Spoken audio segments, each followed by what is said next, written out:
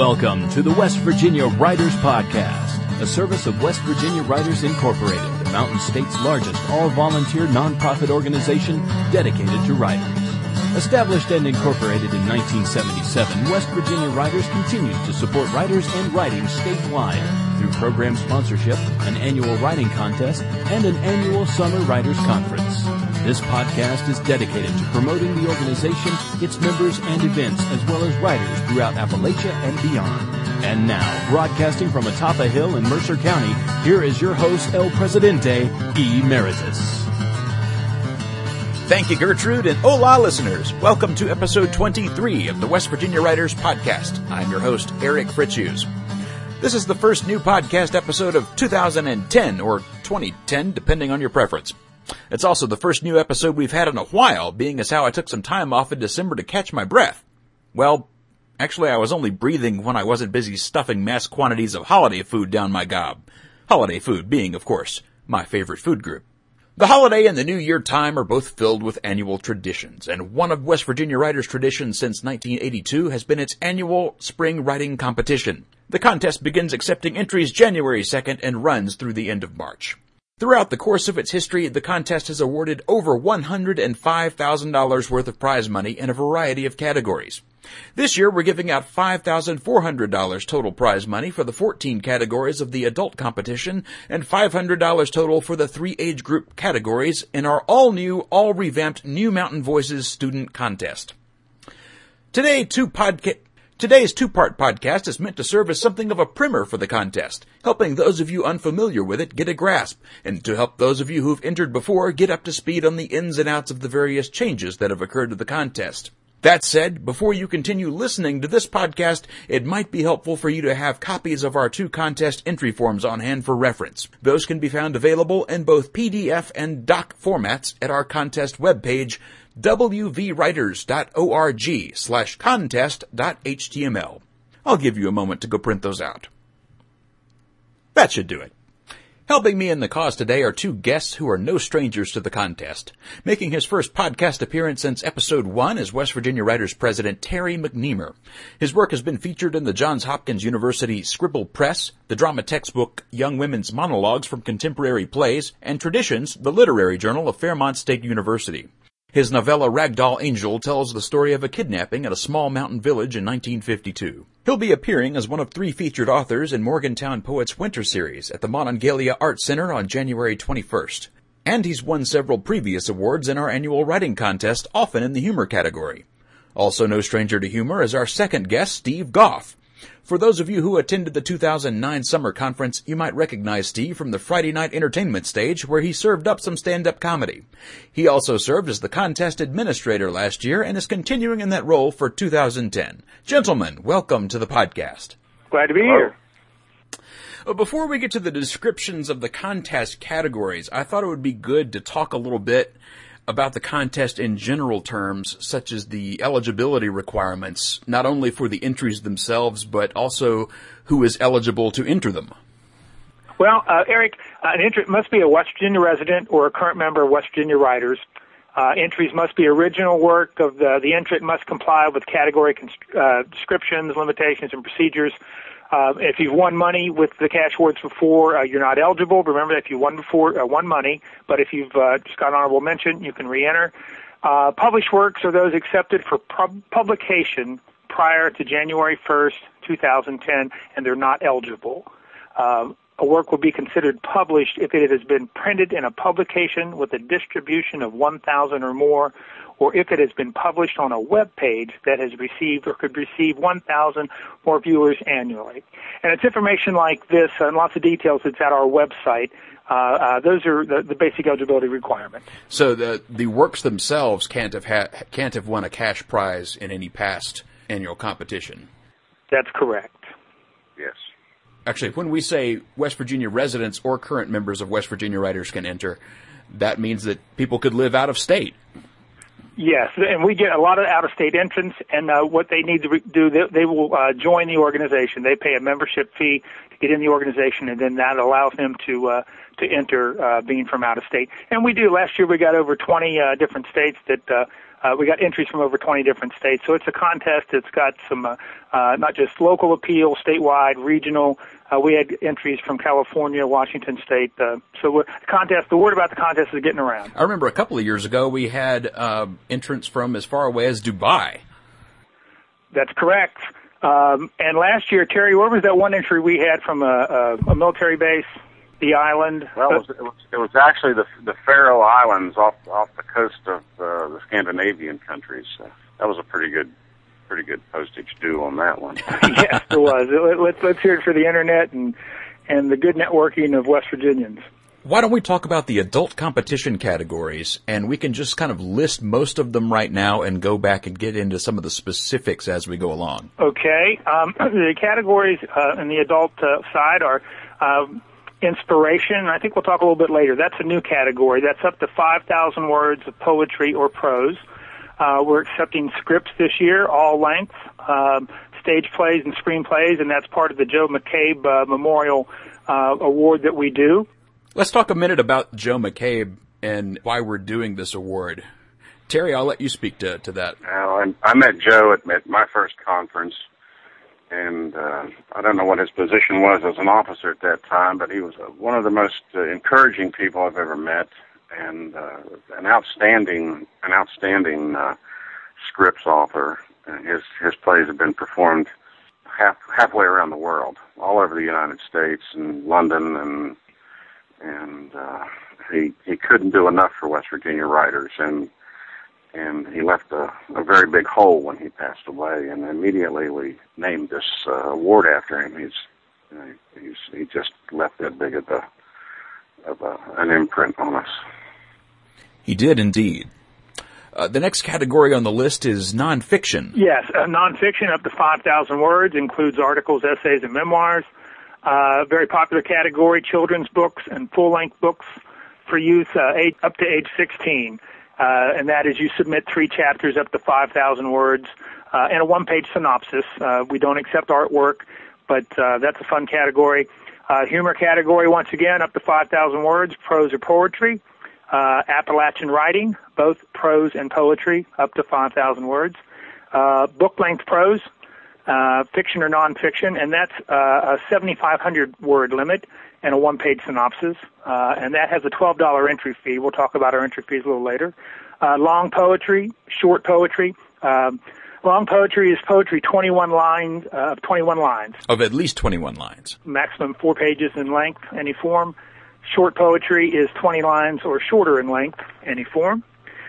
Short story, this is a category where we get probably more entries every year. Short story fiction, and that is up to 5,000 words. Then we have, for new writers, our emerging writers poetry, which is any poetry form up to 4 pages. And alongside of that, of course, is the emerging writers prose, and that's up to 5,000 words. And you would specify fiction or nonfiction. So that's our category list for the year. Now, who qualifies for the emerging writers? Emerging writers should have never won a cash prize in the West Virginia Writers Contest. They're eligible then. So it's not just their work that can't have won previously, like the rules state for everything else. It's that they themselves cannot have won anything in the contest previously. Right. Now, we mentioned the inspirational category, which is one that we've done in the past as part of a specialty category that changes from year to year. So this is its turn to come back around. There were a lot of requests for the inspirational category. We have a lot of people who write that style in a nonfiction and fiction format, and a lot of poetry. And there were many requests for it. So we try to keep in tune with what our members want, and that one made its way back in. For some folks, I've had some questions about it, and I was a little not clear. What I did was I went to a couple bookstores, and you go to any bookstore nowadays, you'll find an inspirational writing area, and it really is a broad, wide open category. It covers a lot of ground, and so I would invite anybody that feels that they want to write something that's of inspirational value. We have a category for you this year. And it's not necessarily just faith-based. If a person inspires you or a moment, that's all legal. You know, it's a good category. Now, we talked about the children's book and full-length books for youths. That, again, is submitting 3 chapters of up to 5,000 words, but a lot of people have questions each year, and we have it on our contest form that artwork is not able to be considered. Can we explain a little bit why we can't take the artwork? We're interested in the storytelling of the text, and we certainly know with children's books, that combination is what makes a children's book so magical, the text and the illustration. But for our purposes, we have judges who are familiar with that world and can take that text and see the story within it, and of course not with the illustration perhaps the writer has in mind, but get a good feel for what a good children's book that would make. And the artwork, some people would have it in and some people wouldn't, so we just decided to rule it out entirely and deal with the storytelling of the text. And Terry, I believe you can speak to the humor category, since you've won in it so often. It says up to 5,000 words prose or poetry, but people might not get immediately how open that is to such a wide variety of different things. Well, there's so many different brands of humor, you know, and there's humorous poems, and poems can actually be if it's poetic form, it could actually, you know, if you've written a funny song, for instance, you could convert that to a poem and submit it. If I've heard you do that in a bar before. I had to check some humor here, folks. We're on the humor category. Yeah, that's real world time. Yeah, if you listen to the comedy that's in the world today, you know that it comes in dark humor, it comes in storytelling, you know, the animated style writing. It's just wide open. Anything that makes you smile, you could enter. Last year, as we counted up entries and took an inventory of how folks entered, our humor category was down a little bit last year, and we were wondering whether it was the economy. And, of course, part of the reason was Terry McNeamer wasn't eligible because he's president, and with his entries out, we were kidding him about that. Well, technically, Terry is eligible to enter even as president, and we'll talk a little bit later as to the contest coordination system and how it's pretty much impervious to cheating. Oh, yeah. But I think Terry and I both subscribe to the same philosophy, which is that if the president enters and wins a cash prize, it might cause one or two people to wonder if there's a connection there. Now, that said, I've entered the contest in all but 2 of the past 7 years or so, and I've only ever won 1 cash prize. So with those odds, I probably shouldn't have worried about it. I think that's just a great decision. I think West Virginia Writers should maintain that for protocol. It does. You don't want any questions. You don't want anybody to say you just everything. The way you're running it now is the best way to run a contest. But the one time I ever won was in Appalachian writing, and I thought it might be good to talk a little bit about Appalachian writing and what that could encompass. But I've even had a few writers to call and ask what qualifies as Appalachian writing, and there's a lot of different tacks on that. You know, you can do it with writing about Appalachia and its people. And it doesn't have to be long ago. It can be, you know, the people here now. You can do it with voice, you know, with a strong Appalachian voice, like Denise Giardina does in her work, you know, her Appalachian stories. You can do it with feel, you know. Jane Ann Phillips writes, and when she's done with her description and her background of the story, you're in West Virginia. There's no question about it. Or you know, others do it with Kentucky. Lee Maynard does it with his tales of the hills and travels through West Virginia and Kentucky and beyond. It's just a great category. When you mentioned Lee Maynard, good anecdote from last year. He was our judge for West Virginia Appalachian poetry and prose. And it was fun talking with him over the course of the months, and great guy. And at the end of the contest, he asked me some questions about the totals and all. And Lee Maynard was really disappointed. He said he loved the writing. The winners were great to pick in that category. But overall, he was disappointed in the limited scope of the topics that were taken on under Appalachian writing. That we didn't do what Terry was talking about and look at other opportunities to call it Appalachian writing.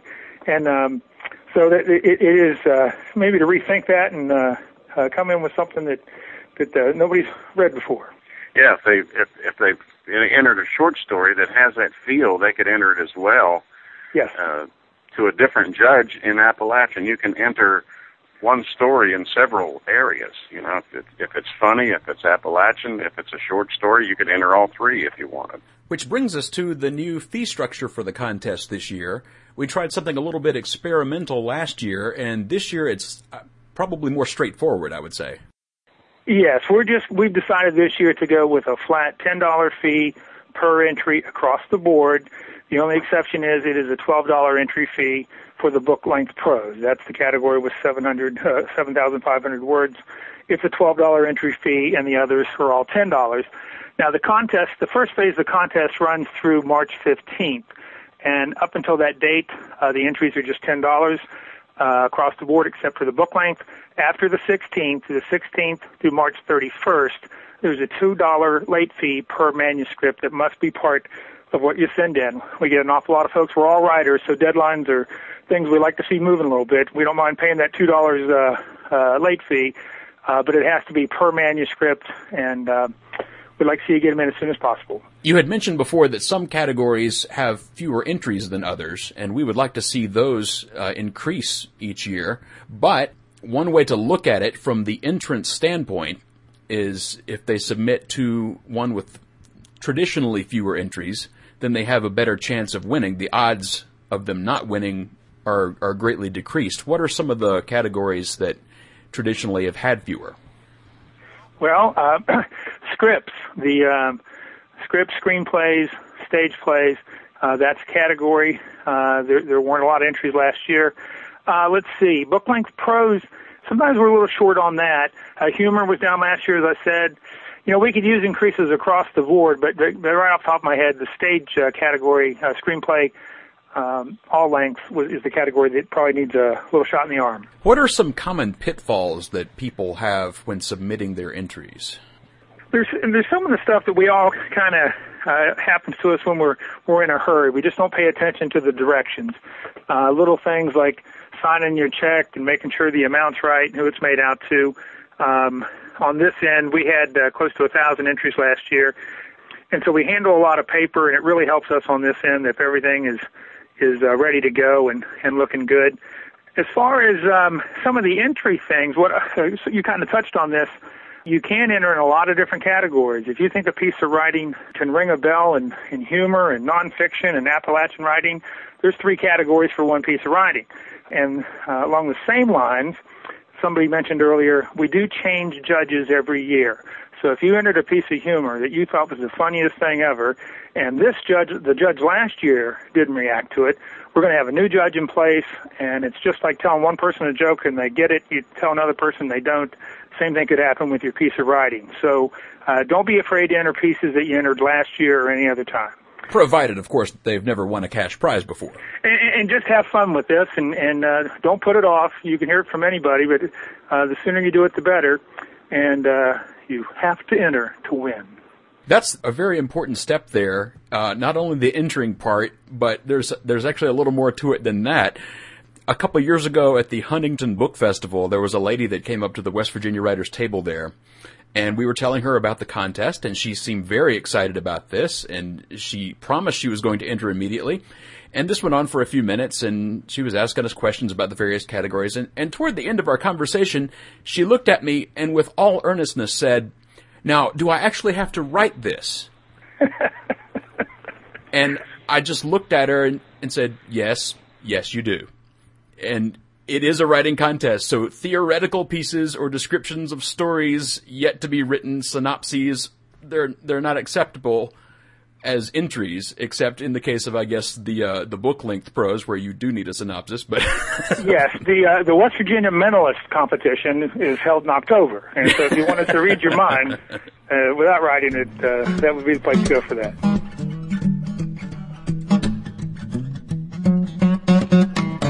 And that's going to wrap us up for Part 1 of the Contest Podcast. Part 2 will be along shortly, if not already. In it, we'll be discussing the mechanics of coordinating this contest, and we'll give you the full skinny on the all-new, all-renamed and revamped New Mountain Voices Student Writing Contest, which is being coordinated by Nadine McKinney. We'll also be getting a sneak peek at not only some of the judges for the overall contest, but President Terry McNeamer will give us a look behind the curtain at a few of the guests who'll be appearing at the 2010 Summer Conference.